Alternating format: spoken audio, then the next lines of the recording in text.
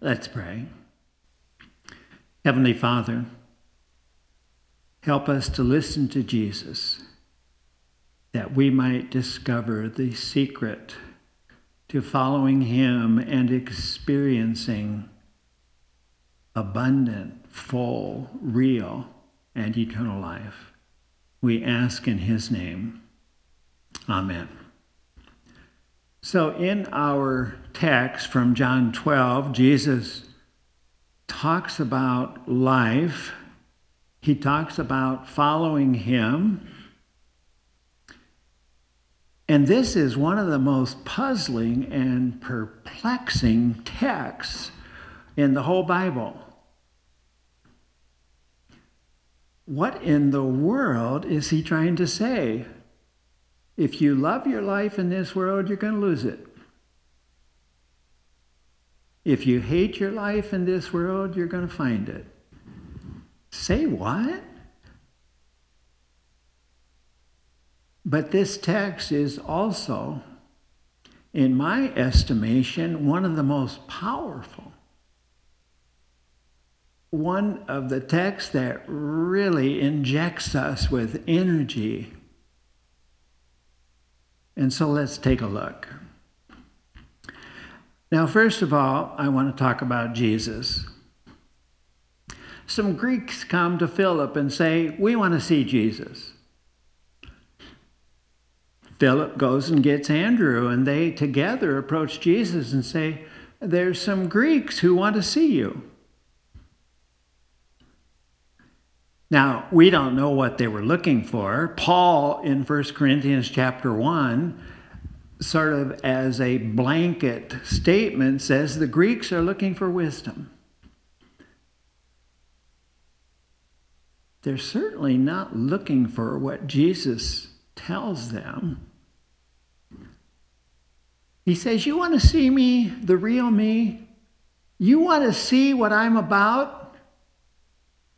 Unless a grain of wheat falls to the ground and dies, it remains alone. But if it dies,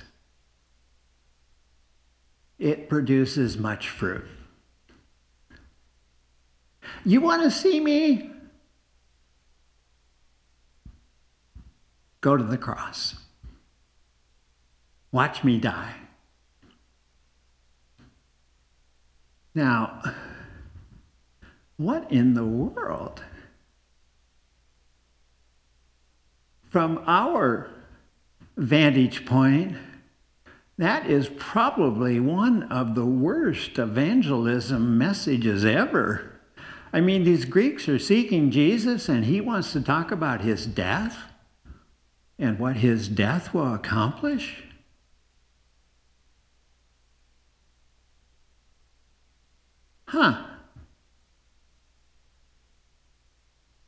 I wonder what the Greeks thought.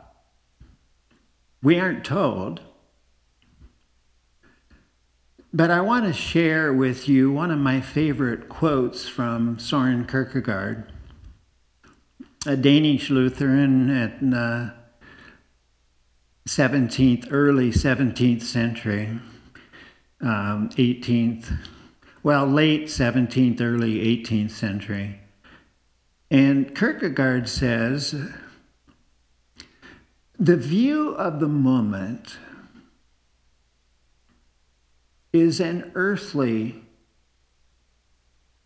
way of looking at life and determining if anything is accomplished. The view of the moment never, ever has seen such a loss of Christ's followers as when Christ was crucified. The view of the moment tells us that Jesus, his consecrated life, because of the cross, is a waste. But, says Kierkegaard, from the vantage point of eternity, the cross accomplishes everything. It meets our deepest heartfelt needs. The cross is shocking and surprising from the vantage of the moment. But from the vantage point of eternity, it satisfies us like nothing else.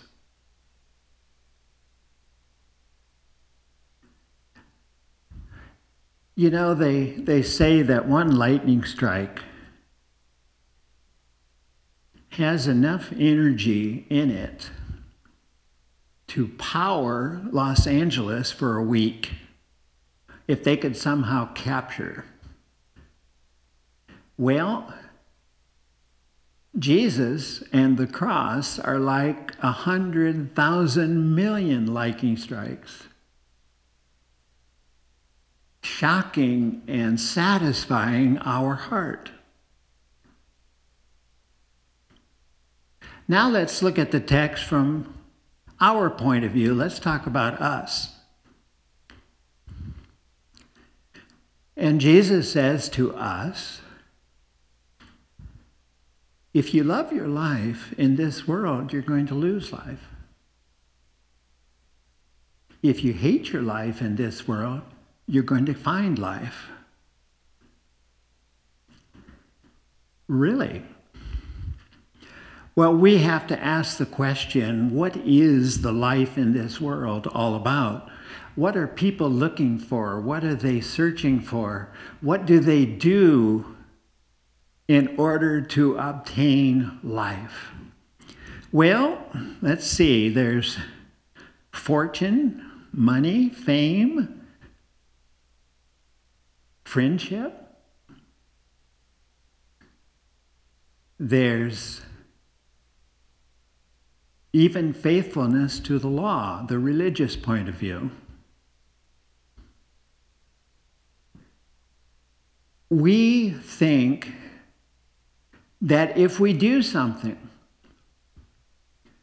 if we gain friends or fame or fortune, or if we're really religious and we follow God's law, that we will get life. That we will find life. And Jesus says, no, you won't. No, you won't. That's the way the world thinks. And don't you realize that what the world is really after? In all of their searches, on all of their seeking, is to find a life that is significant, that has meaning, that has worth. All of those searches that this world engages in are really a search for the self, for our identity, for our significance. And this is where Paul comes in. And he says, religious people, they adhere to Leviticus 18, where if you do these things, you will live. And Paul says, okay. Granted, you may have a better life in the world, and this is where the Boken thing kicks in. So you have to follow me on this. That's little life. Do you drive on the right side of the road? Well, that's good. That gives you little life. You ever heard that story where the wife was watching TV and there was this crazy person driving the wrong way on a freeway, driving into traffic, and so she called her husband to warn him and say, there's somebody out there driving the wrong way on the wrong side of the freeway. And he says, that ain't the half of it. There's hundreds of them out here. So if you obey the rules of the road, you'll get small life. If you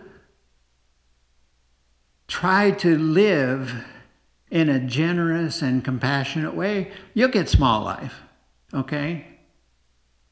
But you're not going to get big life, the life that Jesus is talking about.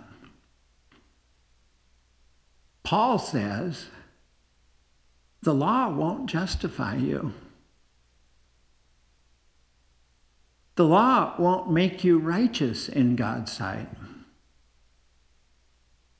The law cannot give you worth and significance of an eternal nature that you experience now and will never lose for all of eternity.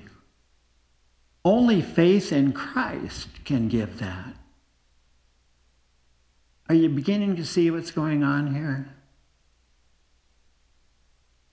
If you hate the world's perspective and the world's idea and the world's teaching of what will give you life, you're going to lose your life. Because it's all about you and what you do. The only way to get life is to look at Jesus and what he has done. His gift of righteousness. You're justified by faith alone in him alone. Well, let's talk a little bit more about us. And in all of the other three Gospels, Matthew, Mark, and Luke, this same teaching appears. This is one of the great rarities, that a teaching in the Gospel of John matches up with teachings in the other three Gospels. And I chose the Lucan version because Luke does something very significant. He adds the word daily. So here we go. Jesus tells his disciples, the Son of Man is going to go to Jerusalem. He will suffer at the hands of the religious leaders. And he will be killed. And after 3 days, he will be raised from the dead. What in the world is he talking about? Well, if you remember the context, Jesus has asked his disciples, who do you think I am? Who do you say I am? And Peter said, you're the Christ of God. So Jesus is giving his job description. This is what the Christ is going to do. He's going to suffer. He's going to die. He's going to be raised. And then he goes on and he says, deny yourselves, take up your cross, and follow me. Well, there's a couple comments we need to make here. The hardest thing in the world for me, and I'm assuming for you also, is to say, I can't do it. There's nothing I can do that will give me the kind of life God wants me to have. That's really tough. But the key is, take up your cross. Now, the commentaries are split on this, and there's even a hymn and a hymnal that kind of hedges on this. A lot of the commentaries say, well, taking up your cross means enduring suffering. Okay, folks, you don't take up your cross just to be nailed to it until you learn your lesson and then they take you down. You die. Taking up your cross means you're going to be killed. Denying yourself and dying to yourself are the same thing. Okay, how are we going to do that? Jesus says, whoever loves his life or whoever finds his life will lose it, and whoever loses his life will find it. Okay, watch the Balkan technique here. If you're basing big life on your little life. What you can do by keeping the rules and living in a respectful and obedient way, you're going to lose big life. If you think little life is the secret, and that's what you really need, you're going to lose big life. But if you lose your life, if you say, okay, little life is fun, but it's not what I'm really after. I really want the kind of life that only God can give in Christ. So you have to give up on yourself, thinking you can do it, and realize that only Christ and his cross can give you big life. And then Jesus says, what does it profit a person if they gain the whole world, everything the world has to offer, but they lose or forfeit their very self, their identity? Well, if your identity is what I do, your identity is forged by yourself. By your doing, by your accomplishing, by your acquiring. That's the basic religion of the world. That's the basic religion of most Christian churches. You go to church and you get your assignment for the week, okay? You want to be a good Christian? Do this.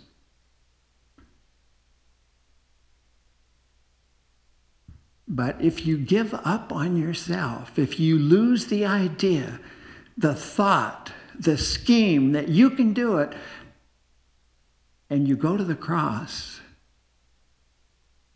you experience the love of God in spades. You experience his gift of forgiveness, undeserved, acceptance, unlimited, love, unconditional. In brief, Christ on the cross is dying that you might be righteous in God's eyes, that you might have eternal worth, everlasting significance, that your life might be imbued with real meaning and real power. Now, one final thought.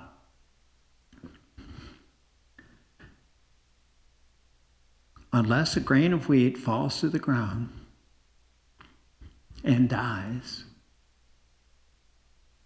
it remains alone, but if it dies, it produces much fruit.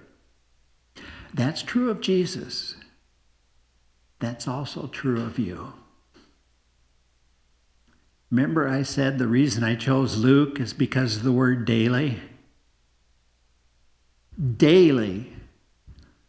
This is hard, and I have difficulty with it, but daily I have to die to myself.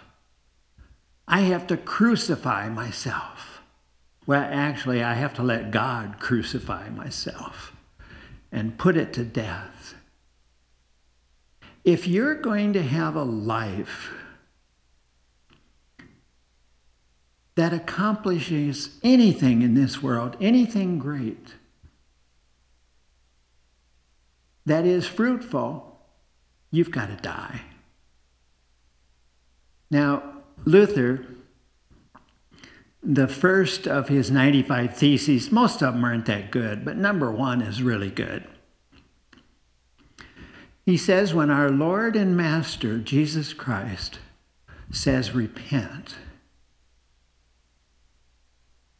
he's talking about a continuous, every day, every hour thing.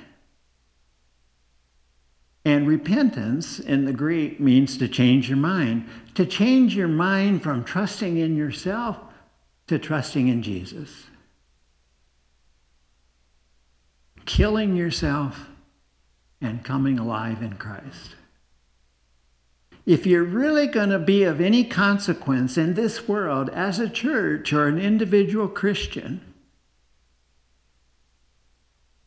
you got to die. You got to die to your focus on yourself, to your thinking that you can do this thing called life by yourself. You need to die to that every doggone day. For some of us who are not quite as advanced in Christianity as I feel myself, I'm not. It's more like every hour. Because every hour I think, if I just have this, or if I just do this, my life will be wonderful. I'll have life. That's when I have to go to the garage and get the nails out and go to the cross and die. Let me repeat that. If you're going to be of any consequence, any impact in this world of ours, daily you need to die to yourself and see Jesus dying for you. Let's pray. Heavenly Father, deep, deep within our hearts, we want so desperately to experience life in all of its fullness, real, eternal life, today and forever. Enable us today and every day to die to ourselves and to come alive as we see Jesus dying for us. We ask in his name. Amen.